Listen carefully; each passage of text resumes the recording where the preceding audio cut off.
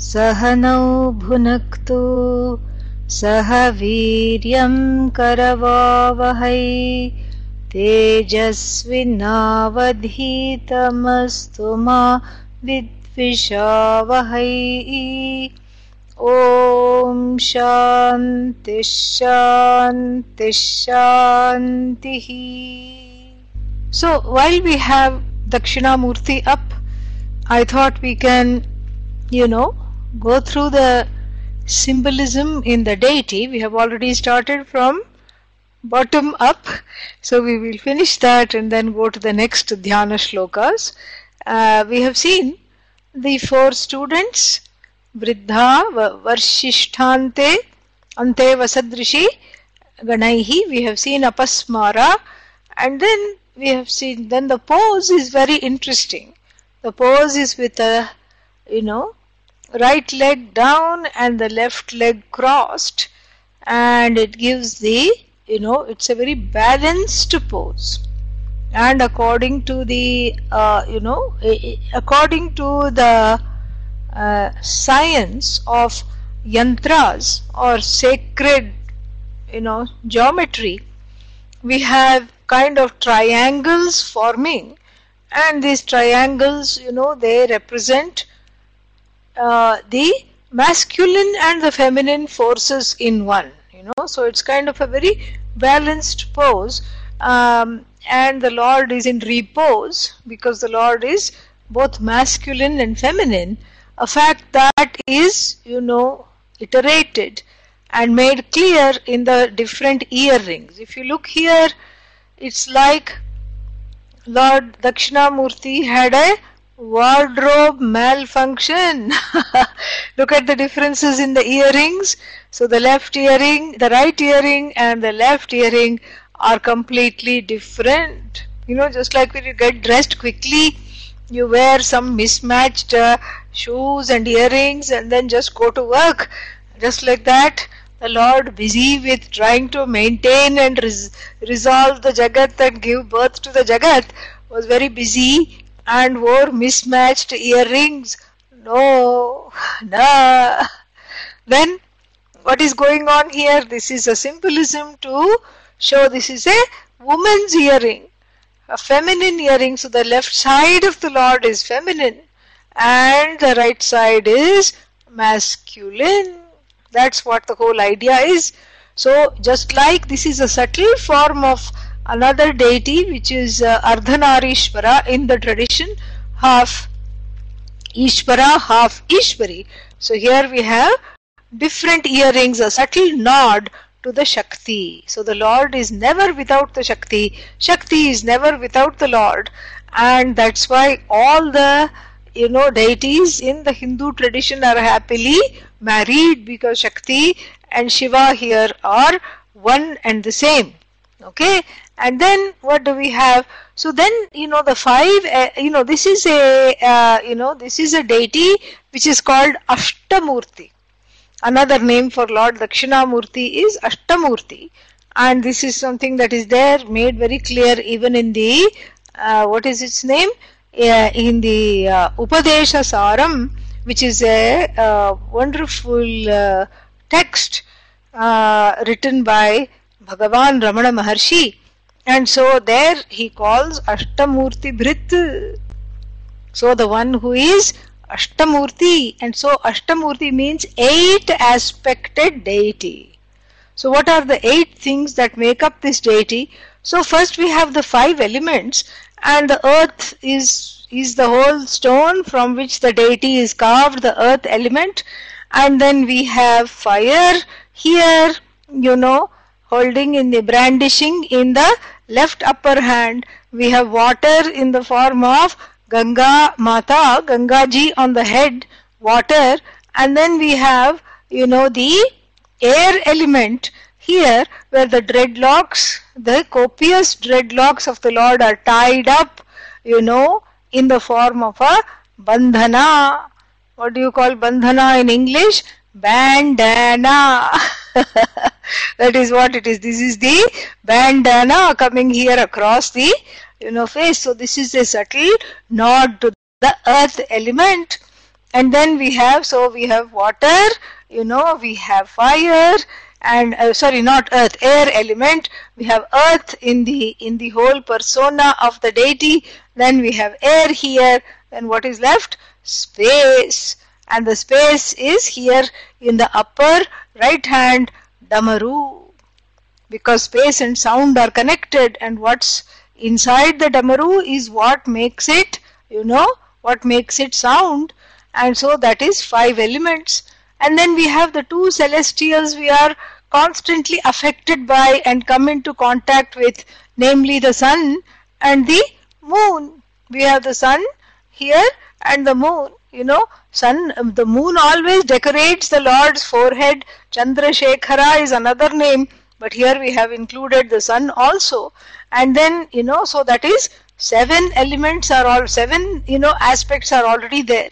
But what is the 8th one? The 8th one is you. The one who is looking at the Lord, non-separate from the Lord, is you. In fact, without you looking at the Lord, there is no Lord. And this is to show that without the student, there is no teacher. When you invoke the teacher, that means the student comes along. The student, without the student, there is no teacher at all. And then in the lower 2 hands, here in the left lower hand, on the feminine side is the Veda, Shruti Mata. The Shruti is there, so he is expounding the Veda and he is expounding the Upanishads. And we have already talked at length about the Chin Mudra yesterday, and so that completes the whole symbolism of Dakshinamurti, something that we will be revisiting again. But since we already had the picture up, I thought I will do that so that we don't have to keep putting the picture up. Okay, so now we will say a small goodbye to the form of the Lord here, and then go to the next verse. Okay, so that is that. Now you see how this classroom functions. You can see that. Now we are back to the classroom mode. Show and tell is over, and so we take up the next verse. What is the next verse? The next verse, Dhyana Shloka, is is this one. Vata vitapi samipe bhumi bhage nishannam sakala muni jananam jnanadataramarat tribhuvana gurumisham Dakshinamurti devam janana marana dukkha cheda daksham namami. So that is the next verse. Vata vitapi samipe. Samipe means near. Vitapa means branches and twigs, etc., things that are parts of the tree. So that which has vitapin means that which has branches. A different way to look at tree. A definition of tree is vitapin. So the one who has branches, and in the context of the compound it becomes vitapi. So vata vitapi samipe. So vata vitapi, vata vitapa means here the one that has branches and the one that is vata vriksha, a banyan tree with branches. A banyan tree that has branches. This seems a little redundant way of looking at things. If I say banyan tree, vata, the vata means it's understood it's a banyan tree. Then why do I have to say banyan tree with branches? That seems redundant. That's because we don't know how the banyan tree works. We don't know. And if we know, we will see that there is a relevance here. So the banyan tree has branches, all right, but those branches are actually roots. The branches come and then they are downward going. The branches go down instead of up. Giving rise to the same metaphor in the 15th chapter of the Bhagavad Gita, Urdhva Moolam Adhashakham. Yeah, so the roots are somewhere above and then the branches are coming below. So the what starts off as a branch and you think, okay, the tree has to have branches, it's okay, let it branch out, no problem, let it will give shade, it will give fruits, it is nice. But then this is a sneaky branch. What does it do? It branches, doesn't branch out, it branches downward. And if you see the banyan tree, you have these stringy things, the branches, the so-called branches come down and take root and then start up again. So you don't really have a banyan tree, you have a banyan grove. Yeah. And then what is that banyan tree represent? The banyan tree represents the, the constantly reproducing samsara. Samsara reproduces. Yeah. Faster than rabbits, samsara reproduces. Why? Because it just grows on itself. And even though you don't want it, it grows on you. Yeah. And then you say, my, how I am groaning. It grows and you groan. That's what happens. How does this happen? Because there is a connection between karma and karma phala. This is important. Yeah.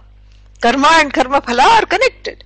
Because, who is the person who defines oneself as a samsari? The person who defines oneself as a samsari is the one who is, afflicted.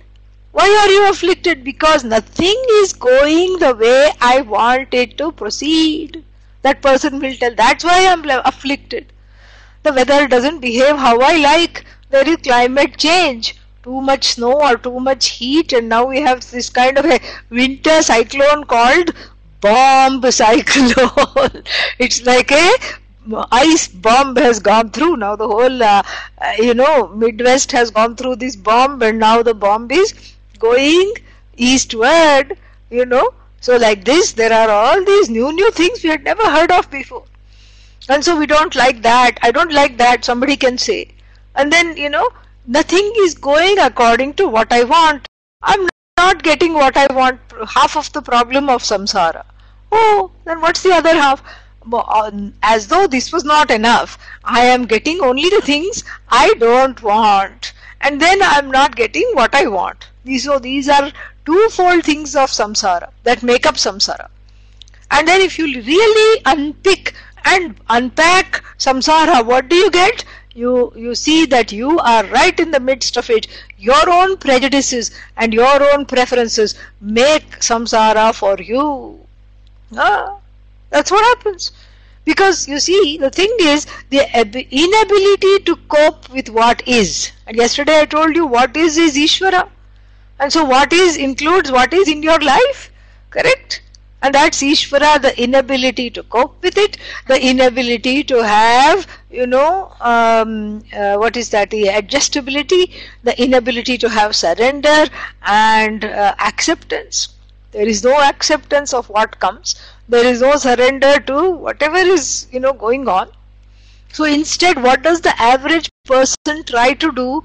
Frantically seeks to change the course of affairs using the free will in order to, either stave off the results of action or right the results of action by unleashing another set of actions. Actions, karma, result of action, karma phala. So the samsara is not something outside of you. It is in fact created by you itself. And that is how the second, mantra starts very beautifully, the dhyana shloka. So that's why it starts with vata vita pa, vata vita pi. So that which is branched, that which is a tree and it has branches. What a silly thing to say, but no, here it makes total sense. It's not silly at all, we find. Why? Because it is, these branches are roots. And they take root where? In the heart of lack. In the heart that is sensing a lack, in a heart that is identified firmly with, I'm not good enough, therefore I have to do something, I have to be something, I have to achieve something, I have to go somewhere, I have to, get something, I have to gain something, I have to lose something, starting with weight. So like this, this is the whole problem The whole problem is just this karma phala tug of war. Yes. I do something, I don't like the results, I do something again in order to cancel out the result or in order to make the results more favorable to me.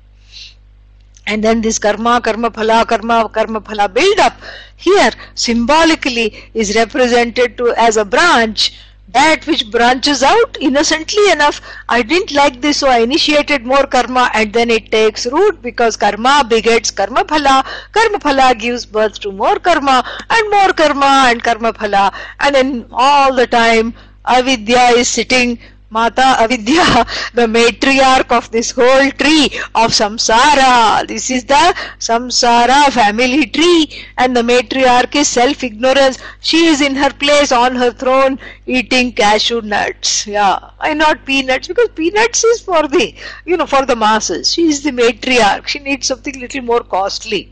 Yeah, cashew nuts she is eating. Correct? Yeah. And she is just sitting there eating nuts, and then what? And then the jiva is driven nuts. That's what the whole thing is. And so the samsara family, the family tree of self-ignorance is indeed the tree of samsara. There is no other tree. And that tree is, is what? Is the banyan tree. And why is it called banyan tree? Because the first three letters of that banyan is what is important for us. Lord Dakṣiṇāmūrti bans samsara, the knowledge of the Lord as oneself. The teaching of the Upanishad bans samsara. That's why it's called banyan. Yeah, ban it. That's what it is. And samsara is individually, identified and manifest. There is no such thing as samsara. It is there in the head of the person who is filled with ragadveshas. But then why am I filled with ragadveshas? If you wonder, that's because of what? Avidya. Then why do I have avidya? Okay, now you are asking the right question.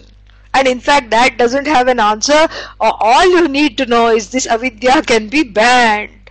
You don't have to keep suffering with avidya, which makes one a frantic seeker. And this frantic seeker is, this is the family tree of avidya. So first we have what? The matriarch. What is the matriarch's name? Atma Ajnanam, Atma Avidya. So her name is Avidyananda, not Vidyananda. Yeah, Avidyananda. And there is no Ananda, but that's an irony. There is no Ananda in avidya, but this is ironical. We are just, having some kind of a, sarcastic irony here. And then what does, so what does avidya give birth to? If you go down the family tree of avidya, then avidya gives birth to kama. Because I don't know who I am, I'm not in touch with my own glory, then I am, I have made a mistake centered on the I, and therefore what? I am subject to a lot of, raga and dveshas. I identify with the raga and dveshas as the truth of myself, and frantically start a big project, life after life after life, to fulfill the raga dveshas in order to feel good, in order to feel better, in order to feel that I can accept myself, in order to get rid of the self-loathe, to ban this self-loathe. Instead, what is the person doing? Under the grip of Atma Avidya, the person is trying to make the, finite into infinite. And then thereby create more problems, because the finite can never become infinite. Finite plus finite, still finite, doubly finite. And then what? And so then the, kama, the desires, all the ragadveshas, symbolized by the ragadveshas, when they have children, what is that? Karma, action. That frantic movement is the action. And then what? Karma. And then karma has twins. What, when karma gives birth to never one baby, always two babies. What are they? Papa and punya. So results of action that are conducive to dharma, give rise to punya, favorable, circumstances, generating favorable circumstances in the here or the hereafter. Over that we have no control. And then papa means what? Unfavorable circumstances to be experienced, exhausted in the here or hereafter, uncomfortable situations. And so then papa punya, when they have baby, then it will be what? Punarjanma. Rebirth into the same cycle. And that's what, my dear friends, the banyan tree represents. The banyan tree represents this endless cycle of samsara.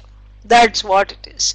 Because the branches, innocently enough start off as branches, become roots, and then, becomes another tree. It's endless.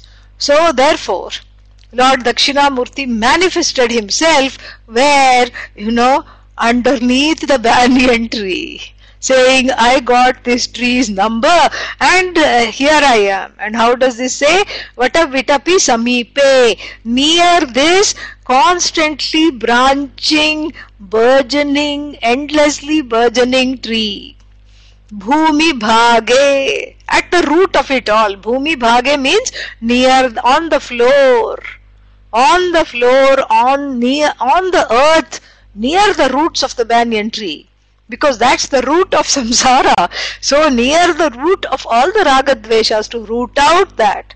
And when Lord Dakshiṇāmurti, manifested on the ground, at the foot of the banyan tree, at the root of the banyan tree, decided to stay there and sit there.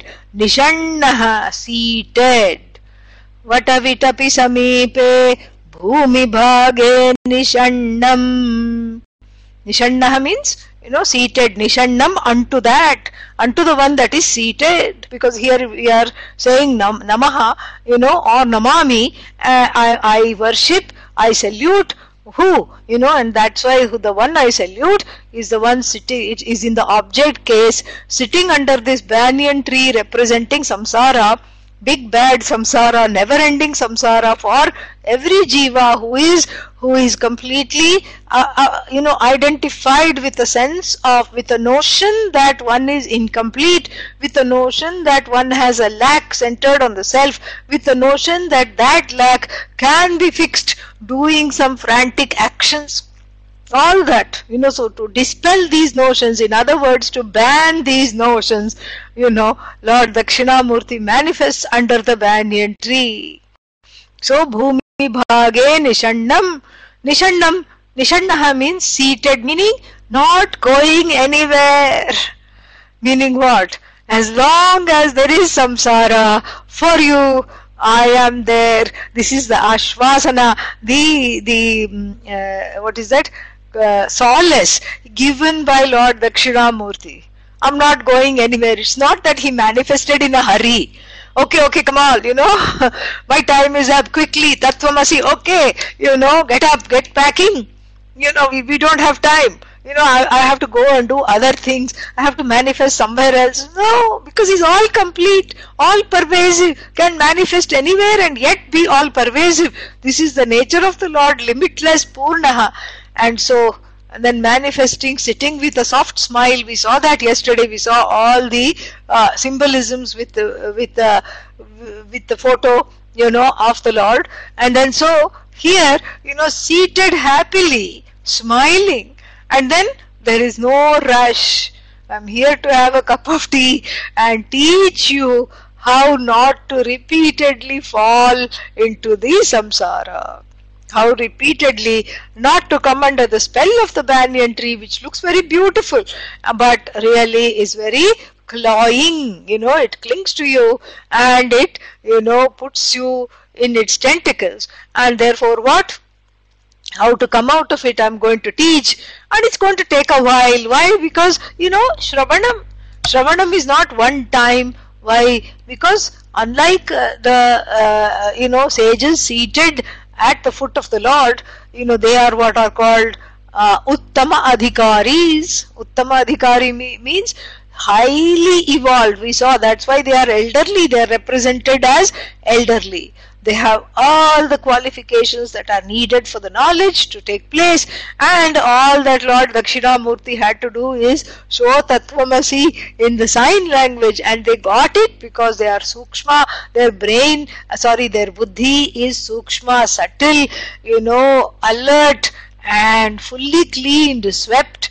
Cobwebs of raga dvesha are gone, swept, fully of all kinds of prejudices, all kind of frantic activity. And those who know that through this activity nothing will come except more samsara, therefore I need the knowledge. The ones who know, they got it like that.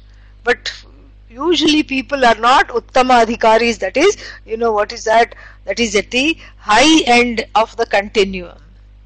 So this is an ideal type always found in the Upanishads. Like we marvel at Nachiketa, baby Nachiketa, he's 7-8 years old. Most of the time people are, 7-8 year old, what will the 7-8 year old do? 7-8 year old is crying, I don't have this toy, buy me this, do me this, give me that. My brother hit me, my sister is mean. This is what the 7-year-old is doing. But here Nachiketa is saying, give me that knowledge which is beyond dharma. Amazing. And so therefore, these are all ideal type shishyas. So that is on one end of the continuum. What is on the other end, the low end of the continuum? We have adhama adhikarinaha. So those, students, those shishyas who don't understand anything. Why? Because they are riddled with tamas, full of tamas. Tattvamasi, whatever, full of tamas and full of, slothfulness and full of, raga, dvesha, not wanting to learn and, or wanting to learn something else. Why Vedanta has to be like this? Why only I need knowledge? Why can't I just, intuit my way out of samsara? This is, this is all, when this comes in the way and one, goes away from the teaching, this is all, what is that? Adhama adhikaris, they will not be able to sit there. They will not be able to sit there at all, even for 5 minutes, they will go away. And where are the Adhama adhikaris? Also a textbook case, not in real life. In the empirical reality, we usually, have students falling in the middle of the continuum, madhyama adhikaris. So, neither fully developed nor fully undeveloped. Somewhere in the middle, they are in the process of evolving and letting go of the notions and prejudices, and and then they are the people who are there. And then what happens, for them, Dakshiṇāmurti says, okay, please sit and do Shravanam. Shravanam means a committed exposure to the teaching. That itself gives the knowledge. A committed exposure means a few Upanishads have to be studied. That's why the Lord is not standing on one leg to teach and saying, okay, I'm out of here. When will the class be over? No, that's why the Lord is seated. As long as there is samsara, the antidote to samsara is sitting at the foot of samsara for you, because samsara is individual. It is not collective. There is no such thing as samsara other than what you see through the lens of raga dveshas. And when those lenses come down, when the scale, the cataract of that raga dvesha comes down from the vision, all you see is Bhagavan. You don't see samsara. You see more and more and more Bhagavan in and through the fears, in and through the difficulties. It is all Bhagavan. It is something to be worshipped and revelled in as the truth of oneself. And so therefore, if you see samsara, that means there is something wrong with the vision. The cataract of raga dveshas have to be removed with a scalpel of knowledge. Asanga shastrena dridhena chitva. 15th chapter of the Gita says how to fell the tree of samsara. You need the scalpel of asangatvam. Asangatvam means uninvolved, the ability to watch the raga dveshas, the ability to overcome the raga dveshas by being the witness to them, not by identifying with them and following them. And so the asanga shastrena dridhena chitva. Chitva means to cut that, tree, how to fell the tree. You fell the tree by, sharpening the razor or the saw of Viveka and Vairagya. That is Asangatvam. Viveka, I know the spoof of samsara. Vairagya, I am not buying into the ragadveshas that make up this samsara. And the tree comes down. And so here too, Lord Dakṣiṇāmūrti is sitting at the foot of the banyan tree and showing how to, what is that? Sharpen the scalpel of knowledge. Yeah, the sharpening stone is the Upanishad. This is the buddhi. The knife is the buddhi, and the knife of the buddhi is sharpened on the stone of the Upanishad, on the stone of all the Vedic, Mahavakyas. They sharpen the buddhi, and then what? Samsara falls down. You don't even have to fell the tree. You have to remove the cataract with that razor, and then samsara falls down. Automatically the tree of samsara doesn't even fall, it disappears, and only Lord Dakshiṇāmūrti is left there, and you are there as him. You also are not there as separate from the Lord. Very beautiful. So that's why he is seated, at the foot of the banyan tree, and then who is surrounding again is, so what is he doing? Is he just simply, eating cake or doing something there? What is he doing is given in the second line. Sakala Munijananam Jnanadataram Namami. So we have to take let's take the last word here, Namami. I worship, I bow to, I salute, reverentially I bow to.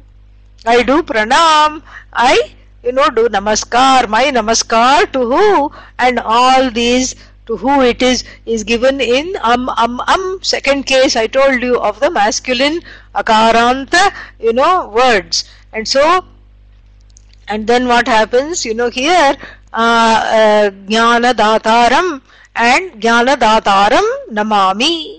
I bow to the jnana datri, to the giver of knowledge. Knowledge of what? I told you, sharpening the scalpel of Viveka, Vairagya and seeing the spoof of samsara, that is the knowledge.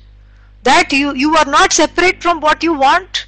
You are already that you seek. No, I want a better job. Why? To feel better about myself. You are already fine. You are already approvable. I want a better marriage. Why? In order to enjoy my life. You are already the source of enjoyment, with or without the marriage, with or without the sixth marriage. You are still fine. I want, I want children to obey me. Why? Why should anybody obey you? Because then I will feel good. I have adhipatya, I have aishwarya, I have rulership. You are already Ishvara. Your aishwarya extends to all the worlds. And so therefore this is what is taught. This is the knowledge, the most sacred knowledge for which people, crave this knowledge. And, for lifetimes, this is what is taught under the foot of the banyan tree, symbolizing what? That where there is samsara, there itself the knowledge is taught. The knowledge is not somewhere away from samsara, in some heaven or something. No. Right here, that is what is Jivan Mukta. Jivan Mukta means right here, right now it is, dismissed. Samsara is dismissed. You don't have to go somewhere else to gain this knowledge. Right at the foot of the problem, samsara is dismissed. Samsara is given a big kick. And the personage of Dakshiṇāmūrti shows how to see everything as one. And the raga dveshas are put at the heel and not allowed to rise.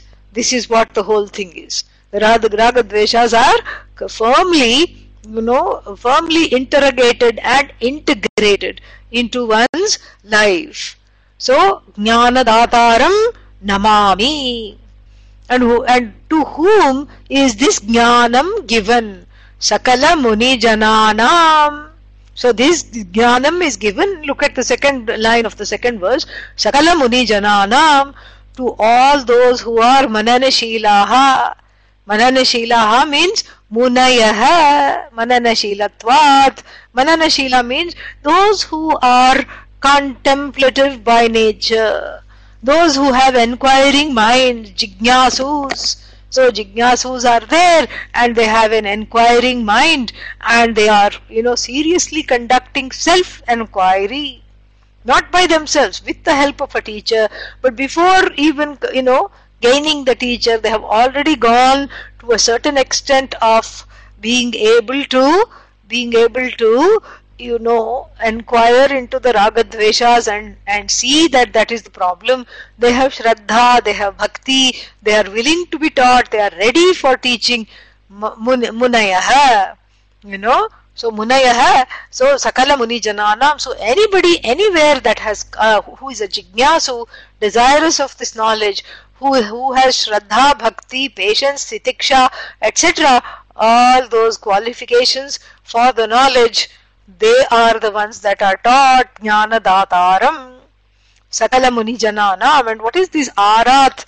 Jnana dataram, arat, So this arat doesn't go with jnana dataram, it goes with Sakala Muni Jananam, arat jnana dataram namami. And this arat, this word is a funny word. It's an indeclinable. And it comes in one of those kind of directional, what is that? Indeclinables, such as purastat, puras in front, and then paschat, behind, purastat, paschat, and then adhastat, below, and then above, uparishtat, like this, and then we also have aratat, arat or aratat. So the tat is another suffix to this arat. Arat, is a funny word.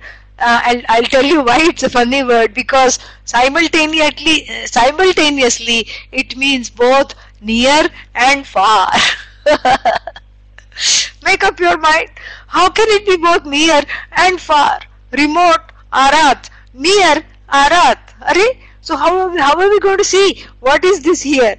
So therefore we have to not take it, I suppose you decide the meaning from the context, but here the context is also vague, it's nothing to do with the direction. Sakala Muni Jananam arat jnana dataram. So therefore what we have to say, we have to give it a slightly, metaphoric meaning here. Arat means, directly giving the knowledge, immediate knowledge.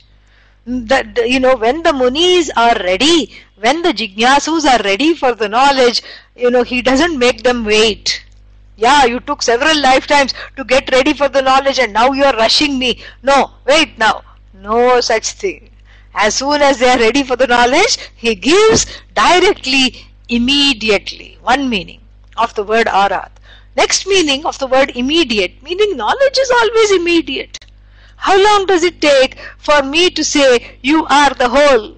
And how long does it take for you to understand that and enjoy that? There is no time. There is no time. Just like when I say, when I tell you this, is something, this is a recorder. If I tell you and show you, how long does it take for you to see this and know this? Doesn't take very long at all. You see this, and as long as your eyes are working and you are able to see this, and as long as your ears are working and you are able to hear me say this is recorder, this is pot, this is cat, this is mat, this is hat, knowledge is immediate as long as the pramana, the correct pramana or the means of knowledge is being used. That is what makes the knowledge immediate. Immediate. Because there is no such thing as first I see the recorder and then I go home and then the recorder shines in my, understanding. No. Oh, I have to practice, I have to meditate and contemplate recorder, and then the knowledge of the recorder shines in the meditation in the form of a blue light. No such nonsense. No such thing. There is no theory and practice when it comes to knowledge, because knowledge is as true as the object. And that's why the word arat is a brilliant word here, because the knowledge is immediate. So the knowledge is as true as the object. It's not, if I say, please look at this wonderful mango, early mango of the season has come. Please look at this mango, if I say, then you will immediately reject that. You will immediately reject that understanding, because it's a wrong understanding. Why? Because immediately you can see that this is not a mango. Even if you, after the class, have a half an hour of meditation saying what I saw was mango, what I saw was mango, it's not going to become mango, and you know it. So therefore, in knowledge, there is no theory and practice, including the knowledge of the self. You are whole. Oh, really? That's all you can say. How? That we can teach. How is very easy to teach. How come I am whole? Because what you seek is what you want. Because you are not the truth. The truth of you is not the sum total of the body, mind, sense complex. Body is you, but you are not the body. Mind is you, but you are not the mind. Senses are you, but you are not the senses. Very easy to teach this. And so the knowledge is immediate. Immediately it takes place, and that's why the sages, so it all, immediately understand. There is no gap between the knowledge of the self given by the teacher and that which is, understood by the student. And neither is there a theory. Most people have this problem. So what the teacher gives is theory, then I have to go and practice it. There is nothing to practice. All practices are for the sake of understanding this. So the practice comes before the theory, so to speak, in Vedanta. In Vedanta, everything is upside down. The tree of samsara is upside down. Everything is paradoxical. And samsara itself is upside down. I thought it was out there, but it is in here, where the raga dveshas are situated. And so everything is standing on the head. And so here too, this is also standing on the head. So if Vedanta Vedanta is not theory, Vedanta is you, and you are neither theory nor practice. There is something to know, and you are the whole. That's what it is. So all the practices, then what for the practices? What for the meditation? What for dharma? What for titiksha, practicing patience and forbearance? What for all the various things that the Upanishad outlines? What for all those things? That is all for the sake of understanding this. That is all for the sake of gaining preparation in the form of, subduing the apasmara of raga dveshas, making all the raga dveshas into a little, ball, and then making it, putting the discipline of the foot, the foot of enlightenment on the raga dveshas. That's all it is. All the practices is to corral the raga dveshas and keep them suspended so that one can gain the knowledge. So the practice comes before the knowledge, not after. This is Vedanta. And so therefore Arat means this knowledge is not just jnanam but vijnanam. In the Upanishad we have these two words, and when they appear side by side, it means that vijnanam means direct knowledge, directly experienced and understood. This knowledge is experienced because it is you, and you are always experienced. Are you experiencing yourself now? Are you here now? Yes. How do you know? I know. How do you know that you know? Because I am experiencing that I know. That's all it is. Atma is Anubhuti Swarupa. It is in the form of Anubhuti. It is in the form of experience all the time. There is never a time you don't experience yourself. And so you don't, you are the witness of even sleep, dream, waking, all these states. And who are you? You are the stateless I, that which visits all these states, that is all pervasive enough to visit and light up the states of waking, dream and sleep without being either the waker or the dreamer or the sleeper. Who are you? You are the Satchidananda Atma, called here as Turiya. Turiya is not the fourth state. It is you. It is you that is stateless. And that stateless I is visiting these states and lighting up these states. And this is what is always experienced. So Atma Jnanam, self-knowledge, cannot be one more special experience. If it is a special experience, it will always be limited. The special experience, as Pujya Swamiji would say, is always for a special person Who is a special person in the Guru's vision, in Swami Dayanandaji's vision? The special person is the one who needs a specialist. Yeah. Because if after all this you keep saying, I need to practice the knowledge, then, then even Lord Dakṣiṇāmūrti cannot help. One is then branded as a special person who needs a specialist. And so that's why Arat here is actually clinches the whole, whole mantra to show that this is what is, is immediate knowledge, the knowledge of the self, because the self is immediately experienced not as an object but as the very subject itself. That is what it means by self-revealing. Tribhuvana Gurum Isham. So this Ishvara in the form of the teacher, in the form of the Guru. And what kind of a Guru? Tribhuvana Guru.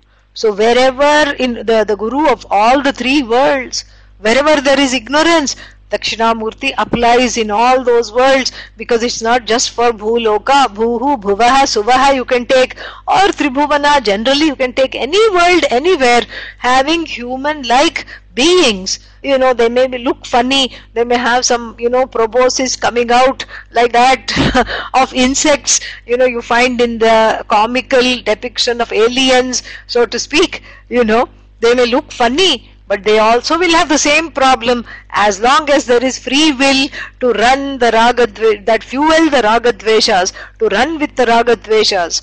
Tribhuvanam, Bhuvana Gurum.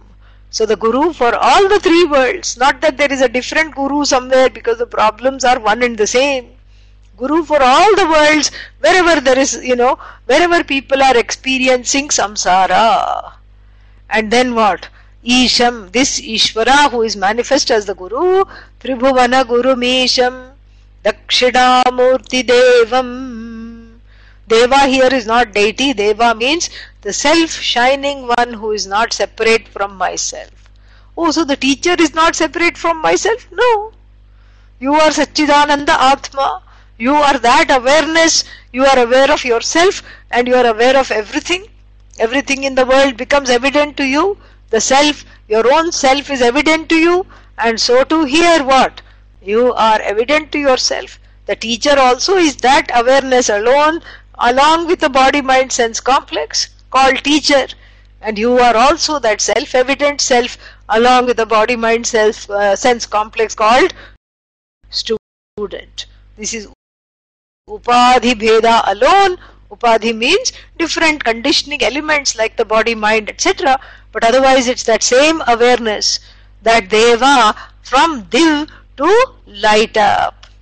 That which lights up everything all the time, and that which lights up, in the form of this knowledge alone, that which lights up the ignorance and removes it as well. That Dakshinamurti, we have seen the word Dakshinamurti in detail. So the one who is Daksha, Daksha means what? The adept at cutting the cords of samsara, and the one who faces south so that you don't have to be afraid of death. Makes you immortal by facing south, and so that you can face north, which is immortality. By facing immortality, and the truth of yourself in the form of this knowledge, you leave death behind, because you are no longer, connected to this belief that you are as good as the body. And who is this Dakshinamurti? What does the Dakshinamurti do? Janana Marana Dukkha Cheda Dakshaha. So Dakshaha, the one who is adept at what? Janana Marana Dukkha Chedaha.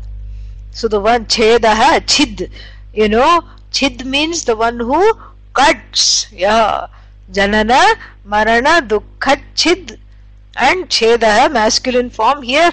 And so the one who cuts what? The cords that link you to birth, that make you identify as I am born, I am gone, I will be gone, what is this life of born and gone, and then I want to not be born, I want to not be gone, I want permanence, and how to make a how to gain that which is permanent? go have a perm, for the hair. That's the only permanent that you can find in samsara. Nothing else is permanent. And even the so-called permanent hairstyle, then after a while it loses its body. You have to go get that permanent again. Then why is it called permanent? To fool you like that. That's all it is. Just like the elixir of life. All these things that are being completely touted. And every day one new superfood. And then there is this chia seed. This chia seed was again for lonely people. Long time ago, they used to put all the seeds in the form of a little cat, and then you water the seed and it grows into a grassy cat, and then it was called a chia pet, and you keep pruning it and petting it. This was for lonely people who were identified with loneliness, in the 80s and 90s. Now the chia pet is gone. And instead you don't, make the seeds into the form of a puppy and then water it. You eat the seeds. Yeah. You make chia smoothie and then everything chia. And then what, whole day you keep, chia mantra because it has so many antioxidants and everything. And then of course in America, everyone overdoes everything. There is no, there is no middle ground at all. There is no middle path. And then we understand that, the person had too much chia. Then what happens if you have too much chia? 3 days you don't come out of the bathroom. That's all. That's all. That's what happens if you have too much of anything.